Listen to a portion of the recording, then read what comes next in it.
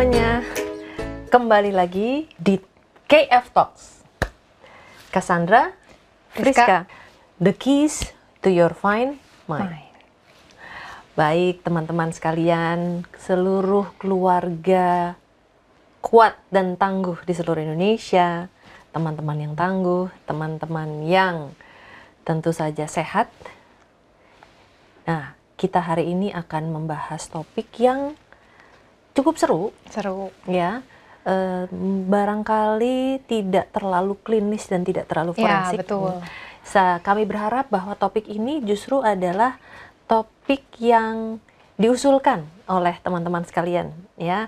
Karena ternyata topik ini adalah topik yang sering kali dibahas dan bahkan mungkin muncul di beberapa asesmen ketika Anda melamar pekerjaan atau mungkin di sekolah juga di kampus gitu ya, salah satunya. Nah, kita hari ini akan membahas tentang tipe-tipe kepribadian. Tipe-tipe kepribadian khususnya yang disebut dengan kolerik, sanguinik, melankolik, dan flegmatik. Nah, seringkali kita bertanya, kita apa ya? Dia apa ya? Atau Anda apa ya? Gitu. Nah, kita bahas dulu nih satu-satu, ya kan? Bahwa tipe kepribadian kolerik yang kita bahas. Kolerik tuh siapa ya? Sekarang sebelum kita bahas, Friska termasuk yang mana? Kayaknya kita sama sih, Friska. Dulu ya, terakhir kali ngetes, iya kayaknya aku sanguin koleris. Nah, ya. Tipenya. Ini saja sudah ada kombinasi, Ya, gitu ya. Sebenarnya sih, kalau kita boleh betul-betul menyampaikan yang sebenar-benarnya tentang bagaimana jenis atau tipe kepribadian ini pada setiap manusia, sebenarnya semua orang punya empat-empatnya. Ya, betul. Bibit-bibitnya mah semua Betul. punya ya. Kolerik, sanguinik, melankolik, dan flegmatik. Cuman bedanya adalah kadarnya. Nah, yang dilihat akhirnya dari dalam sebuah pemeriksaan itu, mana yang paling tinggi, itu yang pertama, gitu kan. Lalu kemudian mana yang keduanya, gitu. Dan itu akhirnya tadi muncullah kata-kata saya sanguin kolerik. Karena ternyata sanguin koleriknya lebih tinggi daripada melankolik flegmatiknya, gitu. Kalau Mbak apa? Yang jelas pasti ada koleriknya. Karena nggak mungkin kalau nggak kolerik ya. Iya, satunya pasti sanguin Yang juga kolerik sih. tuh yang kolerik tuh yang bergerak terus Kita dan sama deh. selalu punya keinginan untuk berprestasi, Ya, jadi ya. leader. Jadi leader, kemudian menyelesaikan pekerjaan, lalu kemudian selalu mencari-cari, nggak bisa diem gitu, dan memang akhirnya menjadi lebih berani. Banyak mungkin ada orang yang katanya nih, kalau misalnya disebutkan tuh seringkali kolerik juga diterjemahkan sebagai pribadi yang negatif. Kalau berlebihan ya. Karena mereka jadi pemarah gitu, galak. digalak, konon katanya ini si kolerik nih. Tapi kembali lagi kita harus bisa menempatkan yang positifnya ya dari kolerik ini adalah bahwa memang sense of achievement and leadership orientednya tinggi gitu. Nah, permasalahannya mungkin bagaimana caranya untuk bisa memimpin tanpa orang lain itu juga merasa diperintah gitu ya. Jadi ini juga kepribadian kolerik itu sangat erat kaitannya dengan persepsi bossy, gitu. Dianggap bossy, dianggap ruling, gitu. Nah, apalagi kalau ternyata pasangan ketemu antara yang kolerik sama kolerik. Wah, tapi seru tuh. Tapi kita kolerik belum pernah berantem ya? Belum. Karena ya ini kolerik juniornya cukup tahu diri. Untung dia nggak ngelawan saya, saudara-saudara sekalian. Nah, seandainya dia melawan saya, pasti akan terjadi satu perang.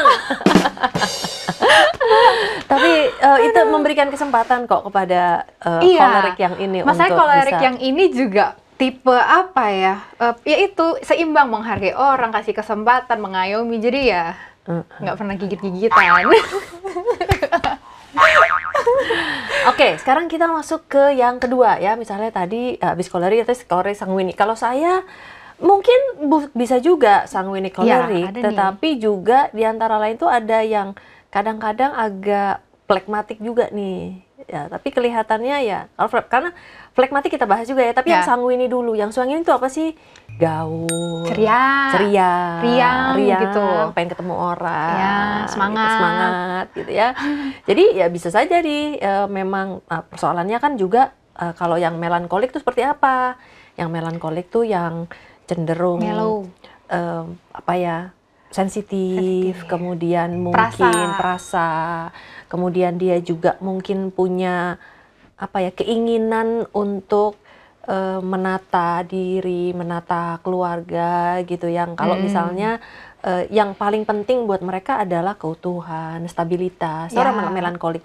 Terus kemudian juga mungkin ada memori, nostalgia. Ini seneng nih yang model begini, model melankolik ya. Ya di larut-larut gitu ya. Iya, terlarut dengan ini emosi. Di satu sisi mereka ya paling baik untuk posisi-posisi yang mungkin misalnya pengarang lagu, penggubah lagu, penulis gitu. Karena mereka sangat sensitif, mereka sangat bisa menghadirkan karya-karya gitu ya, merasakan kesedihan dan menuangkannya di dalam hasil karya tertentu gitu. Nah, kalau yang flegmatik, ya di sini saya merasa saya juga agak banyak nih gitu. Jadi sanguinik, kolerik tadi benar, tapi juga flegmatik saya cukup banyak. Apa tuh? Artinya yang cinta damai. Tapi pasti ada penonton yang akan bilang, Cassandra tuh cinta damai, kayaknya enggak deh gitu. Itu berarti yang lagi ngeliat koleriknya waktu itu, lagi kambuh ya. Ya, tapi kembali lagi kan, mungkin karena ada faktor usia, perubahan. Tapi sebenarnya kan kembali lagi, kalau ditanya mau ada, saya punya karakter si flegmatik itu yang nggak mau ribut, nggak mau tenang. Ya maunya tenang aja gitu, peace, finding for peace gitu. Sekali lagi ya buat yang nonton ya, kalau ada yang mau protes ya, protes ditujukan kepada tidak. Tapi kembali lagi adalah bahwa itu membuktikan bahwa kita bisa saja punya 3 karakter atau 4 karakter tersebut, cuman kan memang derajatnya lebih kecil, derajatnya lebih rendah. Nah, yang terakhir dari kolerik, sanguini, melankolik, dan flegmatik nih gitu. Nah, ini juga seringkali dikaitkan dengan bentuk tubuh, Fris. Oh, bentuk tubuh, tahu nggak? Yang apa sih, yang endomorph, mesomorph Ya, gitu-gitu? sering kali dikaitkan dengan itu. Kenapa? Karena akhirnya ya karena bisa dipahami lah. Kenapa? Karena ketika seseorang kolerik itu kan berarti dia lebih banyak bergerak, ya kan? Secara fisik mereka jadi lebih berotot, ya lebih kuat, lebih stamina gitu. Nah, sementara kalau yang flegmatik kan akhirnya jadi tidak bergerak, lebih suka yang di dalam ruangan, yang melankolik juga. Ya, gitu. diem-diem gitu ya? Tidak bergerak. Gitu. Tapi kembali lagi, ya ini adalah akibat dari karakter kepribadian tersebut. Ya kan, yang mungkin kalau keluar ruangan panas gitu, capek misalnya gitu kan, bisa ya kan, jadi akhirnya mempengaruhi bentuk tubuh juga. Baik, lalu kemudian yang paling sering juga bagaimana nih kita melihat di lingkungan kita, banyak nggak sih kita bisa melihat karakter masyarakat kita ini ternyata sangat dipengaruhi oleh tipe-tipe kepribadian ini? Iya, bisa ya, faktor kayak budaya juga gitu kan ya, akhirnya mungkin ada budaya-budaya tertentu kecenderungannya berarti lebih sanguin, lebih suka pesta, misalnya ada Manado gitu misalnya kan, dibanding dengan yang dia sangat sanguin gitu ya misalnya, atau kalau yang Jawa kan kalem, apa punten gitu ya, punten itu Jawa Tengah, Nyun Sewu. Jawa Tengah mungkin lebih ke flegmatis, tapi kalau Jawa Timur lebih ke kolerik gitu. Mbak orang Jawa Timur? Jawa Timur. Oh, pantes. Koleris banget, udah tidak bisa diganggu gugat, sangat kolerik. Iya kan?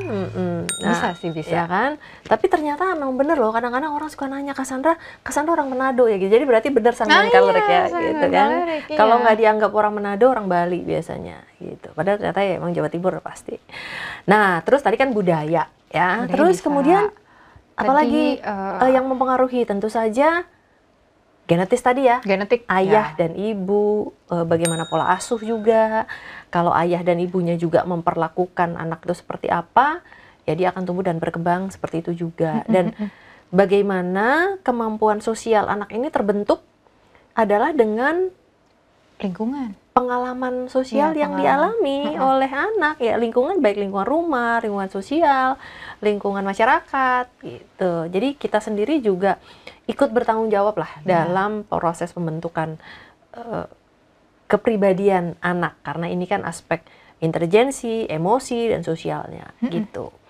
Terus kira-kira apa yang mungkin harus kita lakukan untuk bisa mengarahkan anak nih ke sini, ke sana, ke kolerik? Apakah memang harus kolerik? Apakah harus sanguin? Apa gimana? Kalau menurutku sih ya yang namanya jenis kepribadian nggak ada yang bagus, nggak ada yang jelek. Tinggal penerapannya yang sesuai konteks gitu dan secara seimbang, secara relevan. Nah, mungkin terkait itu tuh bagaimana menerapkan kepribadianmu sesuai konteks. Nah, itu edukasi dari orang tua dan pemahaman akan itu terhadap anak yang menjadi lebih penting gitu, bahwa ketika mungkin di setting pekerjaan dan akademis yang supaya terpacu ya kolerisnya agak-agak dikuatin gitu. Tapi ketika mungkin lagi acara keluarga mau happy-happy ya nggak usah terlalu koleris lah, sanguin dikit gitu. Jadi nggak bosi kan, orang juga happy, enjoy nih orang. Ya lebih ke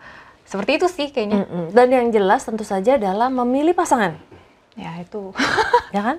Ternyata orang koleris ketemu koleris juga akan menjadi permasalahan kan, gitu kan, untuk pasangan yang tidak bisa menerima gitu. Piring berterbangan nanti di rumah. Berterbangan gitu. Ini ngomongin diri sendiri apa ngomongin kamu ngomongin aku ya? Bukan. Ya nggak tahu deh ini. Memori dari mana? Dari cerita ini atau pengalaman pribadiku ya? Ternyata kita terinspirasi masing-masing. Tapi ya itulah, kembali lagi bahwa tentu saja untuk kita bisa membina hubungan yang langgeng, membina hubungan yang nyaman, dan tentu saja bebas dari potensi resiko kekerasan bagi masing-masing. Nah, ini tadi pentingnya untuk kita melakukan psychological check-up. Ya, supaya bisa adjust ya, Mbak ya? Supaya kita bisa adjust. Kita cek ya, mulai dari mau menikah, cek pasangannya, calon suaminya, istrinya cocok nggak nih nanti, itu potensi nanti ke depan akan jadi ribut apa enggak nih, gitu, tahu-tahu akan jadi terjadi perang Bharatayuddha. Lalu kemudian punya anak. Nah, anak ini sendiri lahir juga kan punya karakter sendiri nih, ya kan? Siapa tahu bapaknya gimana, anaknya ternyata beda gitu kan. Nah, gimana cara ngebentuknya? Terus kemudian ketika anak ini ke sekolah, ketemu teman-teman yang juga terus ternyata tipikalnya juga berbeda lagi. Nah, diajarkan bagaimana anak bisa menerima, lalu kemudian menyesuaikan diri gitu. Dan yang paling penting adalah ketika mereka masuk kantor. Ya, mereka mulai bekerja gitu. Dan ternyata pekerjaan-pekerjaan ini kan sangat tergantung dengan karakter kepribadiannya. Tentu saja lebih baik memilih sekolah dan memilih pekerjaan yang sesuai dengan karakternya. Kalau ternyata pekerjaannya banyak memberikan tekanan, tapi tipikalnya dia tidak bisa mengikuti ya, kan pekerjaan-pekerjaan tertentu mengandung stres yang lebih tinggi. Lalu ternyata misalnya tipikalnya bukan tipikal korelis, tapi mungkin lebih ke melankolis gitu. Sehingga akhirnya mereka jadi stres di pekerjaan dan lain sebagainya ya. Jadi ini juga merupakan suatu hal yang harus kita pertimbangkan. Di mana ada lagi psychological test check up itu tadi ya, memeriksakan diri untuk bisa mengetahui karakternya termasuk yang mana dan apakah cocok dengan bidang pekerjaan atau mungkin pasangan yang ingin dipilih. Oke, terus apa lagi? Nggak usah mikirin diri sendiri, Fris. Iya nih, jadi kok. Karena setiap kasus itu pasti akan terbawa ke dalam diri sendiri. Iya, betul sih. Jadi kita harus punya kemampuan untuk selalu melakukan cleansing. Jadi jangan sampai masa lalu atau mungkin masa kini, masalah yang saat ini sedang dihadapi atau masa depan psikolog itu bercampur aduk dengan masalah kliennya. Iya, gitu. betul. Jadi kita harus bisa menarik batas yang jelas. Ya. Gitu, ya kan? Nah, terus apa lagi? Nah, yang jelas juga ketika kita kaitkan dengan forensik, Fris. Oh, terkait forensik. Tadi kan kita terkait klinis, lalu kemudian ternyata tidak nyaman, akhirnya jadi menimbulkan tekanan, bisa menimbulkan friksi, bisa menimbulkan konflik gitu. Nah, sekarang kalau sampai ke sebuah kejahatan, memungkinkan nggak sih ternyata tipe-tipe karakter kepribadian ini, kolerik, sanguinik, flegmatik, dan melankolik ini juga akhirnya menghasilkan sebuah tindak pidana gitu? Ya, kalau ditanya mungkin atau enggak ya mungkin aja sih Mbak gitu. Bahwa ketika mungkin ada tipe-tipe tertentu ya kepepet mau mencapai tujuannya. Dari yang selama ini kita periksa ada nggak coba? Karakter-karakter yang ternyata dia koleris banget. Iya, ya? ada lah, pasti ada Mbak. koleris Dia banget banyak biasanya. cari kerja, terus cari penghasilan, berusaha keras. Tapi ada yang Iya, terus kemudian terbeban dengan pekerjaan yang mulai menekan, lalu kemudian lebih baik dia pindah pekerjaan misalnya gitu ya. Atau terus kemudian ketika dia berada pada situasi yang tidak nyaman, dia akhirnya jadi baik melawan, terjadi agresi, ya, vitas yang tinggi, lalu kemudian juga mungkin terjadi kondisi-kondisi yang tidak diinginkan gitu. Jadi mungkin banget, mungkin banget ya. Oke, mungkin. sangat memungkinkan teman-teman atau siapapun yang punya karakter kepribadian ini lalu kemudian juga terlibat di dalam sebuah tindak pidana. Oke. Lalu apa lagi yang mau kita bahas nih? Apa ya? Paling yang dari tadi kepikiran sih Mbak, sama aku, pentingnya mengetahui yang 4 hal ini gitu, ada jenis-jenis kepribadian dengan perbedaan itu, ya supaya tadi, lebih mengenali diri kita sendiri, kan. Jadi dengan mengenali diri kita sendiri ya kita bisa milih yang tadi, pekerjaan, pasangan, dan sebagainya macamnya. Kemudian bahwa kita tahu, oh ternyata ada 4 jenis, nah berarti kita belajar yang menghargai gitu, bahwa nggak semuanya jenisnya sama kayak kita. Jadi kalau ada yang beda, ya tadi mesti menyesuaikan dibandingkan kita kayak menuntut dia sama kayak kita atau kita berusaha jadi kayak dia, ya ada baiknya ketemu di tengah gitu karena emang ada berbagai jenis, nggak cuma hanya satu nih gitu. Oke. Nah, ini apabila ternyata hubungannya masih bisa dikatakan setara atau Ya. paling tidak mungkin rekan kerja atau pasangan gitu ada kesetaraan. Nah, mungkin masalah ini juga akan timbul apabila ternyata kaitannya adalah dengan orang tua dan anak. Ya, itu kadang Ayah dengan anak, ibu Ya. dengan anak gitu. Di mana ada kekecewaan apabila ternyata anak ini tidak mendapatkan profil kepribadian yang mungkin sesuai dengan si Ya. anak. Atau ibunya kecewa dengan si anak yang tidak punya profil kepribadian yang diharapkan. Atau sebaliknya dengan pasangannya. Sehingga akhirnya menimbulkan tekanan bagi si anak nih gitu. Nah, yang paling sering terjadi adalah ketika kedua orang tuanya atau salah satu kolerik, kemudian yang salah satu mungkin flegmatik yang akhirnya lebih mengalah, lalu kemudian terserah ibunya misalnya, lalu kemudian memberikan tekanan kepada anaknya yang ternyata anaknya tipikalnya melankolik gitu. Ya, anggaplah misalnya ternyata si ayah flegmatik, ibunya kolerik, anaknya melankolik gitu ya. Lalu yang satu lagi sanguin nih, yang sanguin ini kerjanya kabur dari rumah, ya kan? Bodoh amat dicuek kali. Ya maaf, saya ada kegiatan yang harus dilakukan gitu. Sementara yang melankolik jadi menyerang diri sendiri, lalu kemudian tidak melakukan. Nah, apa yang harus kita lakukan kalau itu? Bagaimana teman-teman kita bisa belajar dari situ dan kemudian mengatasi hal itu, Fris? Ya pasti ya yang kayak tadi sih mungkin ya. Kalau aku mungkin akan menyarankan ya udah family therapy untuk saling mengenali ternyata anak jenisnya apa, yang ini apa, orang tuanya apa, jenisnya apa, kemudian ya diberitahukan kepada empat-empatnya gitu bahwa yang ini kecenderungannya begini. Jadi kalau misalnya yang ini kurang-kurang semangat, nggak kayak kan tadi ibunya koleris, bahwa Bu anaknya ternyata kan melankolis atau flegmatis misalnya. Jadi bahwa dia mungkin tidak seambisi ibu dulu waktu ibu muda, ya ibu mungkin harus bisa maklum terkait itu, dan bahwa mungkin target pencapaian setiap orang beda, cara-cara orang juga untuk nunjukin ambisinya kan juga beda-beda, nah kayak gitu. Iya, yang jelas si ibu yang kolerik tadi gitu ya, tentu tidak boleh menggunakan cara-cara yang keras yang, ayo harus dikejar, nggak bisa. Treatmentnya nggak bisa Nggak sama bisa, gitu karena ya. dia mungkin bisa dengan cara itu, sementara anaknya nggak bisa. Belum Jadi tentu, lebih ya. baik sang ibu ini menggunakan cara melankolik juga, artinya menggunakan cara-cara yang mengandung cara yang sensitif, memperhatikan perasaannya, kemudian mengucapkannya dengan kata-kata yang bisa diterima, lalu kemudian juga pakai nostalgia yang mengatakan misalnya, aduh nak, kamu tuh dulu anaknya begini, ya kan? Ya sekarang jadi begini nggak apa-apa sih, tapi sebenarnya bisa. Nah, tadi caranya kan beda gitu. Nah, menghadapi yang si sanguini tadi, kan yang kabur tadi gitu kan, malah dimarahin makin kabur dia gitu.